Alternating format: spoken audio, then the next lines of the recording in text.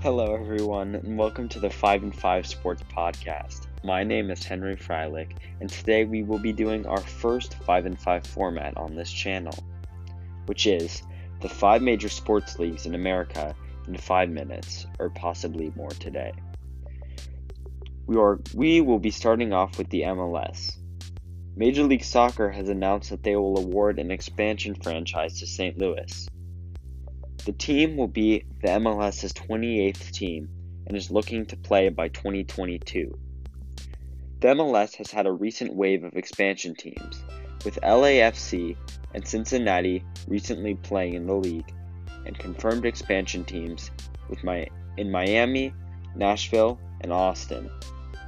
The MLS has risen in popularity over the past few years due to the fact that soccer has risen in popularity as a whole in America, and many major players such as Zlatan Ibrahimovic and Wayne Rooney have come to play for LA Galaxy and DC United respectively.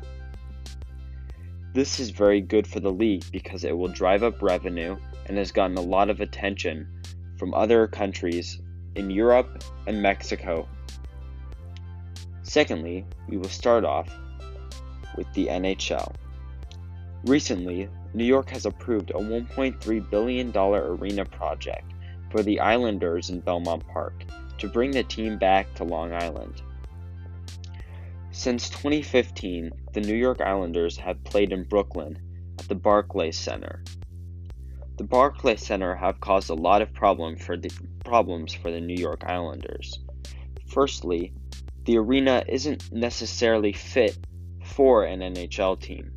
It was built for the Brooklyn Nets, and there's a big wall that blocks some of the view of the goal, which has caused a lot of outbreak from the fans and NHL fans in a whole.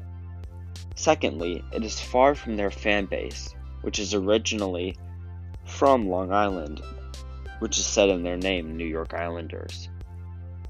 It is very good for them to move back to Long Island, because many of their fans are located there, and the team will now be closer to their fan base.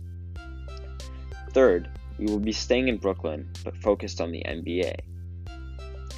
Joseph Tsai has decided to buy the rest of the Brooklyn Nets for a record $2.35 billion.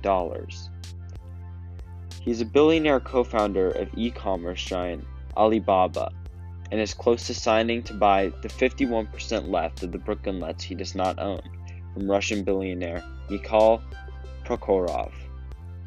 The deal is expected to be announced this week, and it breaks the record of previous transactions to buy franchises, with David Tepper's $2.2 billion acquisition of the Carolina Panthers and Tillman Fertitta's $2.2 billion purchase of the NBA's Houston Rockets.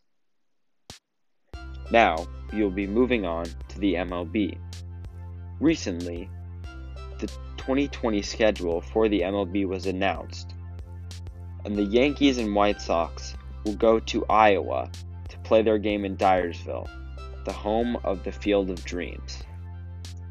This is a dream come true for many fans of baseball and the movie, in which Kevin Costner's character builds a ballpark in a cornfield at his home after hearing a whisper, "If you build it, they will come."